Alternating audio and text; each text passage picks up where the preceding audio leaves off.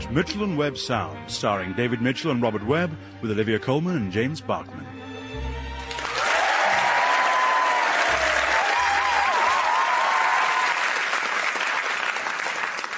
So, welcome back, everyone, to another series of Preston and Loader. Just make sure Loader here keeps his hands off the catering. I reckon last series' costumes are going to be a bit of a stretch. Hey, no cheek from you, mate. I'm still the detective inspector. You're still the sidekick. You old bugger. What have you been up to down the yacht club, then, eh? Not much yachting. Great. Now, before we start the read-through, I'd just like to introduce our new writer, Sean Stewart, who, after a bit of arm twisting from me, has come direct from his groundbreaking success at the Royal Court Theatre to our little old show. Hi. Yeah. So, with no further ado, Series 7, Episode 1, Scene 1, I'll do the stage directions. Interior, Preston's car, night. Preston and Loader are nursing cups of coffee. It's been a long night. You know what? I'm starting to wonder if Mezzorazzo is even in here. Don't worry, the trail isn't going to go cold here. It can't. Preston reaches out and puts his arm around Loader's shoulder. He massages the shoulder roughly. Thanks. I needed that. We're a team. We'll always be a team. Preston smiles. Loader relaxes. His hand falls gently onto Loader's knee. The two cops make eye contact. They look at each other meaningfully. Sorry, Sally, hang on. What's meaningfully? What's the meaning? It's just full of meaning.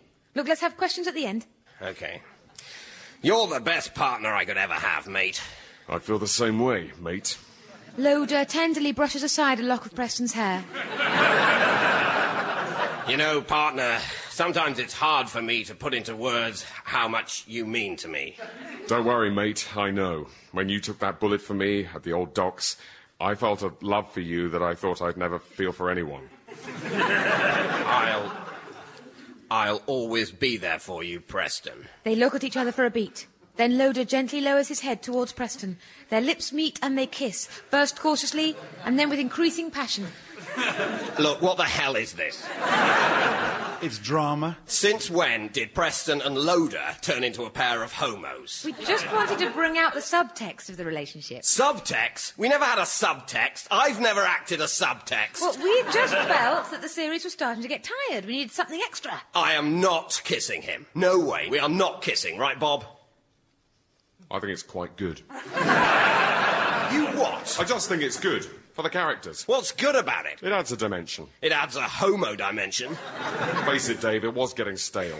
Are you saying you want to get off with me? Oh, no, Dave, God, no. No.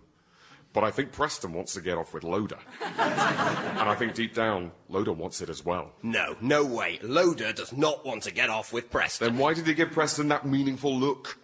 I don't know, it was in the script. Oh, right, how convenient. Look, guys, relax, let's not obsess. It's not all meaningful looks and kisses. Let's skip ahead, we'll come back to this issue. Right, here we go, Scene 2, night. The iron fire escape outside a warehouse. Preston and Loader have their guns drawn. OK, Preston, you cover me. I'm going to kick the door down. No need, Loader. With a coy smile, Preston produces a set of keys that tinkle in the moonlight. This is my new loft living space, and tonight's about pleasure, not business.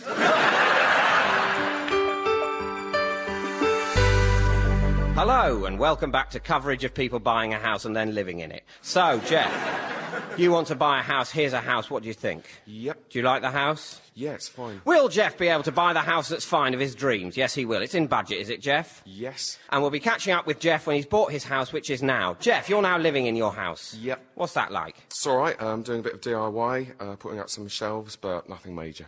And we'll be catching up with Jeff's attempt to live his having things on shelves dreams now. How are the shelves? Useful. Well, that's fascinating. So, to sum up, Jeff, who you don't know, bought a house and is now living in it, having put up some shelves, and I think we can all agree that's basically a good thing. Join us next week when I'll be presenting coverage of someone arranging to rent a flat and then going to the shop to buy some food to eat in it. Oh, and that's a bad miss.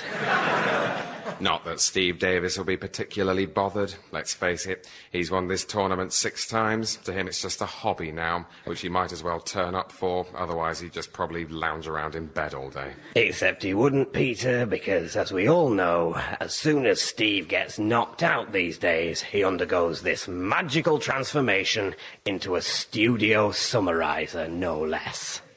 Yes, not to be confused with the humble booth commentator such as us, Ted. No, as soon as Steve loses, he is rewarded with a comfy seat next to Hazel in the studio, where he gets to talk to Hazel in the studio. Yes. Heaven forfend that a booth commentator, such as you or I or Clive Everton, should be suffered to set foot in the studio. Keep them in their booth with their sweat patches and their Quality Street.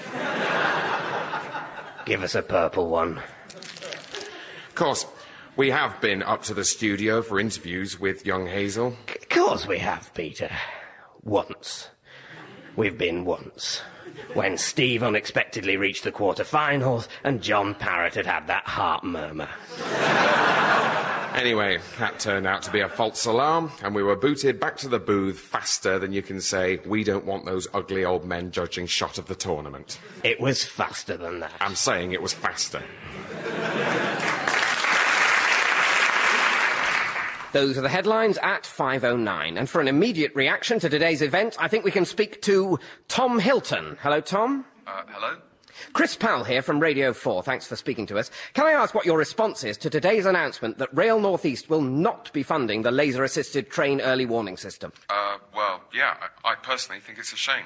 So it's shame on the management, shame on the government. Well, I suppose, but look, can I just say I'm really not the best person to talk to about this. I mean, it's weird you even happened to call me. You see, by a spooky coincidence, I actually lost my wife in a train crash. Yes, we know. One that exactly this kind of system could have prevented.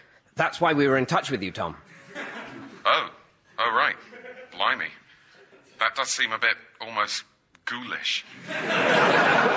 Well, no, it's because you've got personal experience of a rail tragedy that your views are so important. Really? I would have thought that it was because I've got personal experience of a rail tragedy that my views should be dismissed out of hand. No, look, would you say that, to you, safety is by far the most important issue facing the rail network? Well, of course I would. My wife just died in a train crash. Thank you. But you really should talk to someone else. It's impossible for me to have any objectivity at all. Right, but if spending the $3 billion on the system could bring back your wife, that would be worth it? Well, obviously, although I must stress I lack any objectivity. Nevertheless, what would you say to the Minister? What would your message be to him? My message would be, Minister, good luck in judging how to allocate your finite resources given the many competing demands you face.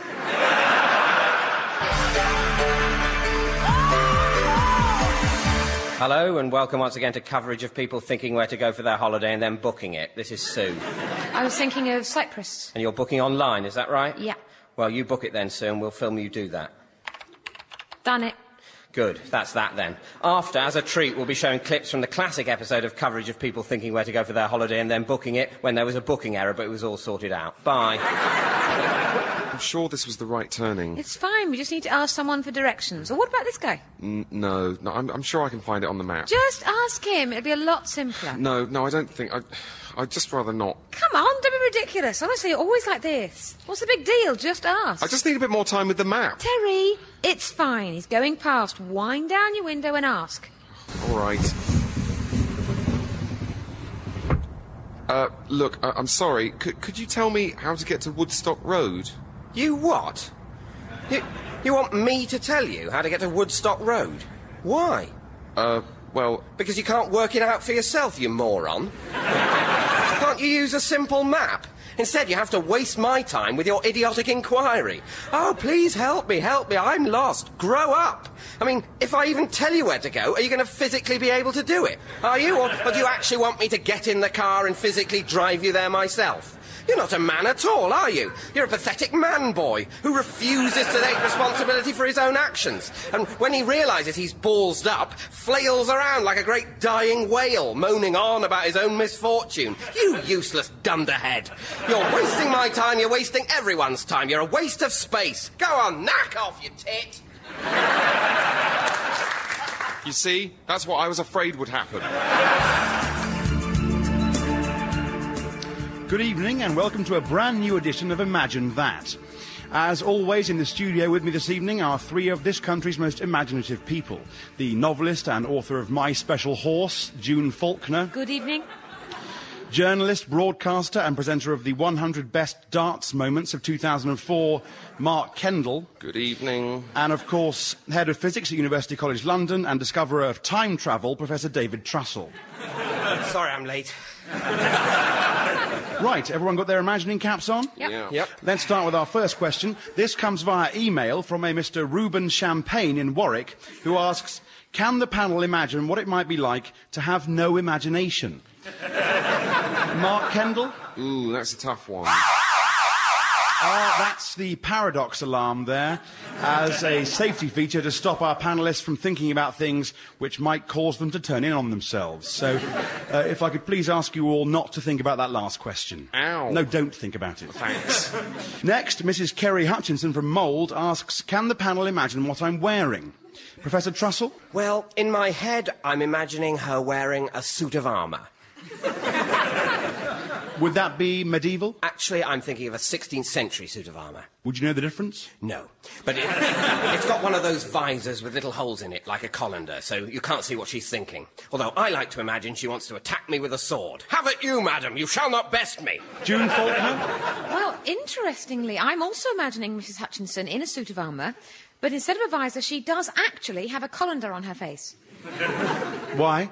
To strain vegetables, perhaps? Mark Kendall? Initially, I did also imagine her in a suit of armour, but that has changed, and now I'm imagining that she's wearing one of my shirts. Probably the blue Oxford cotton one. And the rest of her clothes? She hasn't got any. It's morning, and I've come down to the kitchen to find her cooking me breakfast. Her hair all down her shoulders, no makeup, but she looks great. And there's a sparkle in her eyes, and as she bends down to get something out of the fridge, I can see that she hasn't got any underwear on. Oh, no, hold on, it's gone back to a suit of armour. Is she still not wearing any underwear? No.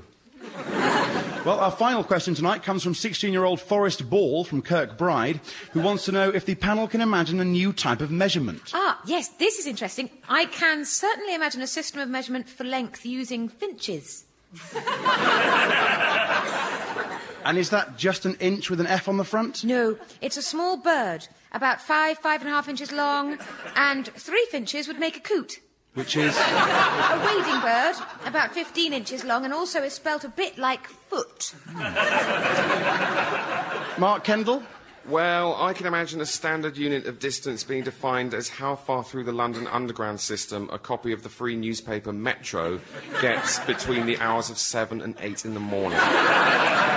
Professor Trussell? Take that, woman, and that I shall have your arm off before the day is done. No, my sword is lost. And so, as Professor Trussell continues to fight in knightly combat against an imaginary Mrs. Hutchinson, that's all we have time for on this week's edition of Imagine That. Next week, we'll be coming live from Birmingham, where our panellists will be asked to imagine what it might be like not to be in Birmingham. Aha! She is slain. That was exciting. Good night.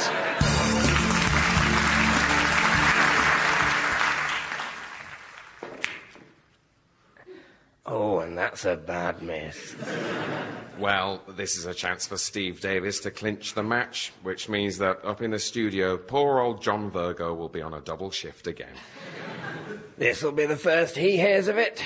He won't have been able to arrange a babysitter, or he may have had dinner plans. And I wonder whether Steve Davis is giving any of that a moment's thought as he callously pots this pink. It is no way to run a snooker broadcast, Strand. We've been begging for a proper rota. We just want to know what evenings we've got off, because I, for one, would like the chance to relax at home once in a while and watch the snooker. Michael, did you have sex with Alice again? Did you have sex with Alice again? Yes, I think so. Sorry. How many times do I have to tell you I don't like it when you sleep with other women? Well, I'm sorry. We were at a conference. I wanted to have some sex. You weren't around. Oh, yes, you've always got a good excuse, but still. Do try to be rational, darling. It's not as if you're losing out on anything. I'm going to carry on sleeping with you, too. Oh, well, fine if you must. Did I tell you I have a secret gambling problem? What now? I've spent all our savings on internet poker. I even remortgaged the house. Oh, ruddy hell, Rachel. That's really annoying.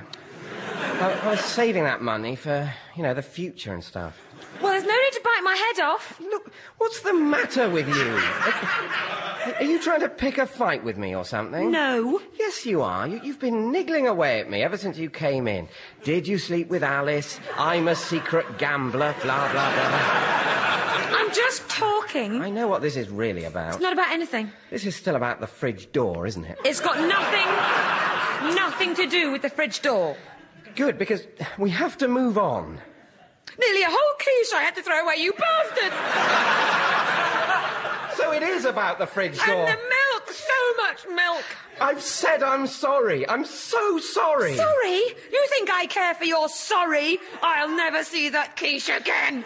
I know. Please believe me, I think about it every day. I can't sleep for thinking about what I did to you and what I did to our quiche. So why did you do it? I don't know. I was drunk. I wasn't thinking straight.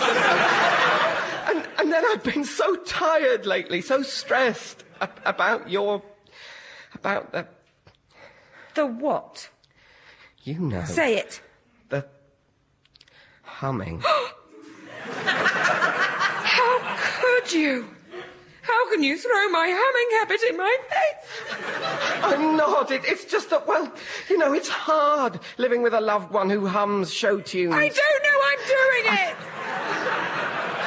I know you don't, love, and I'm going to help you through it, but it is really irritating, and you are really off-key. I know. All I'm saying is, yes, I had a moment of madness. I left the fridge open. I know you'll never forget, but try to forgive. I will, I am. I'm sorry I have outbursts sometimes, but I am trying. I understand. Give me a kiss. All better? All better. Oh, and about Alice, you did use a condom, didn't you? Oh, dear. Oh, silly boy.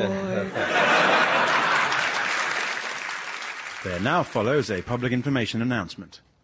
Smoke alarms save lives. Check the batteries in yours regularly. Unless you plan ever in your life to make toast, in which case, why not rip it off the ceiling now and throw it out of the window before it drives you out of your mind with its incessant, painful beeping. Hello and welcome to another edition of coverage of people who are ill in hospital receiving treatment. Dave, you're ill. That's right, I've got gallstones. They being taken out? Indeed. Are you nervous, but everyone's been wonderful? No, a nurse fingered me.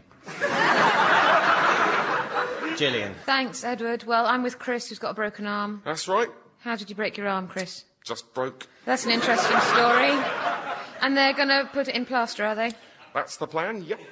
Right. In a minute, I'll be talking to a doctor you don't know who's tired, Edward. Thanks, Gillian. Well, we've had a bit of a cock-up here, and Dave is dead. In a minute, they'll be carting him off in a trolley, and we'll be able to film that and put it on the telly. Meanwhile, here are some nurses walking about for a bit. Hello. Sorry, do you... Yes, sir. How can I help? Yes, I'm quite interested in this hat. Hang on. I know you, don't I? Well, yes, you might. Do I know you? It's the face. Are you famous? You're famous, aren't you? I suppose. You're...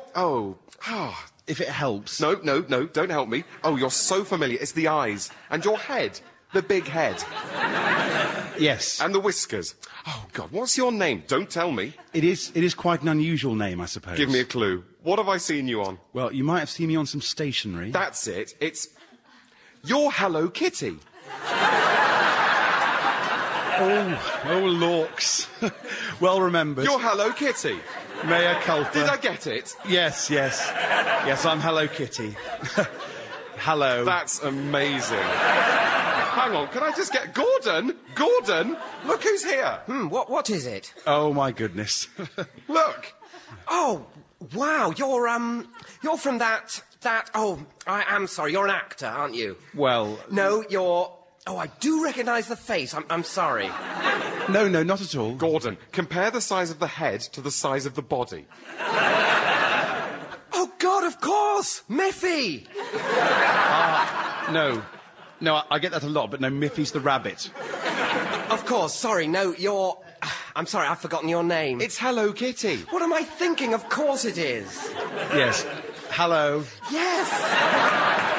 Right, of course. You've been on... Oh, what was that programme? I don't really do programmes as such. Right, a film? Well, no. You're a comic strip. Not really. You do books. Notebooks, certainly. No, that's not it. What's that thing you do? Well, You wave or something, is that you? Well, you may have seen me wave, but I dress up a lot and appear on things. What are you on again? He's done stationery. No, what else? Might you have seen me on a tiny box? That's where I know you from. My sister's got one. Really tiny. That's it. For pills. And I do key rings, of course. She absolutely hates you. Right. And, sorry, what was it you wanted again? What? A query about the hat, wasn't it? Oh, yes, this hat. Yes, the rain hat, yes, sir. Do you have it in a much, much larger size?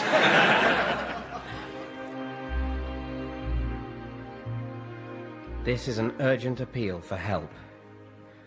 Are you thinking of giving financial support to a child living in poverty in the third world? Have you ever considered giving money to help people who don't even have clean water to drink or enough food to eat? Do you want to help provide medical treatment that could transform the quality of life of millions of people? Well, think again. In Britain today, thousands of useless domestic pets have a bit of a miserable time because of owners who, for whatever reason, cannot stand the sight of them anymore. For the money it costs to educate and inoculate a 7-year-old boy in Mozambique, this weird, panicky spaniel could spend the rest of his life in a hotel. For the price of a cataract operation, which would restore this Sudanese woman's sight, you could fund months of trawling up and down motorways looking for kittens. For the £3 a month that could equip an Ethiopian farmer with seeds and tools, you could provide a lifetime's doggy biscuits for this Labrador that wheezes itself every time it hears the Hoover. Please give what you can.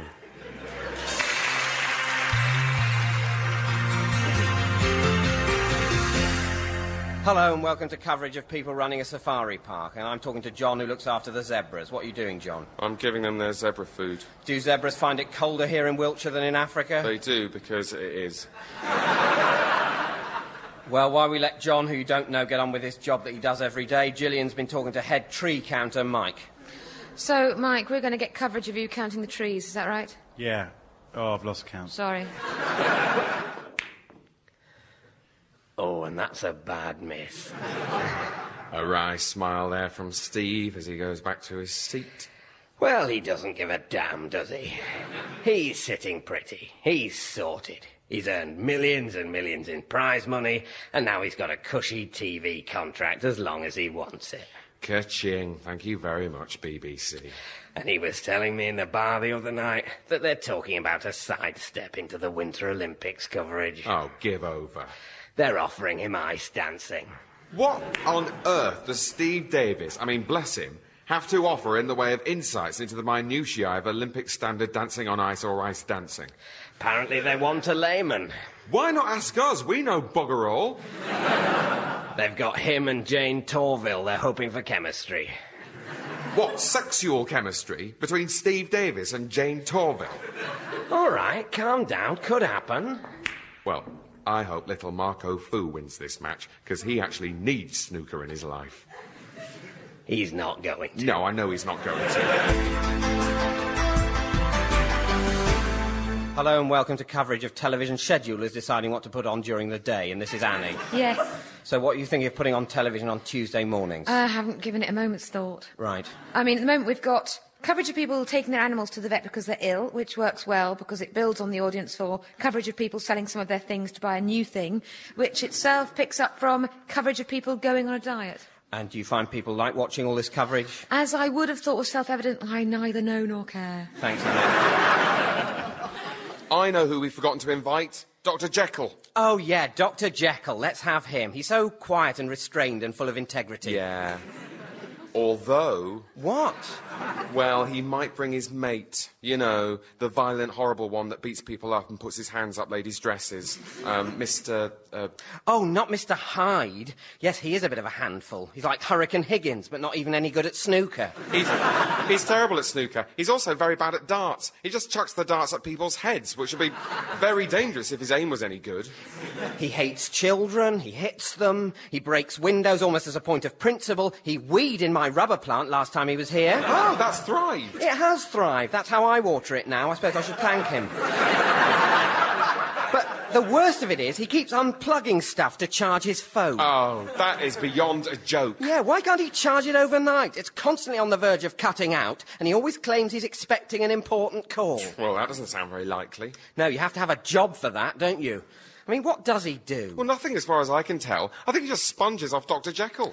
I feel so sorry for Dr. Jekyll. Because when you tell him what Mr. Hyde's done, he's just inconsolable. He puts his head in his hands and starts saying, why, oh, why? And you go, it's okay, Dr. Jekyll, it's not your fault. We all have weird friends. But he just seems to take a very personal responsibility for Mr. Hyde. Which, if you ask me, can only fuel Mr. Hyde's thoughtlessness. You know, Dr. Jekyll's always there to pick up the pieces, be they of vase or of people's lives. Or of people. But maybe Dr. Jekyll just takes the view, I am my brother's keeper. Is he his brother? Well, no, because then he'd be called Mr. Jekyll. It would just be Dr. Jekyll and Mr. Jekyll, his brother, who hasn't got a doctorate. I don't mean to hold Dr. Jekyll responsible for what Mr. Hyde does, but you have to tell him, because whenever Mr. Hyde kicks off, Dr. Jekyll doesn't seem to be around. Do you think it's because he's ashamed of behaving badly in front of Dr. Jekyll? I think there might be more to it than that, though I'm not sure what. But I certainly don't know why they get on. I don't think they really do. I mean, as you say, you never see them in the same room at the same time. Generally, Mr. Hyde bursts in, starts playing up a bit, trashes the place, drinks loads, pops to the loo, and then in comes Dr. Jekyll apologising and offering to pay for the damage. Do you think that Mr. Hyde is just some sort of transference or projection of all the most evil or suppressed physical longings inherent in Dr. Jekyll? What, you mean, are they bum chums?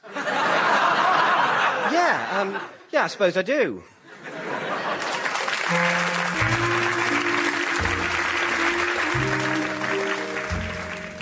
That Mitchell and Webb Sound starred Robert Webb, David Mitchell, Olivia Colman and James Barkman.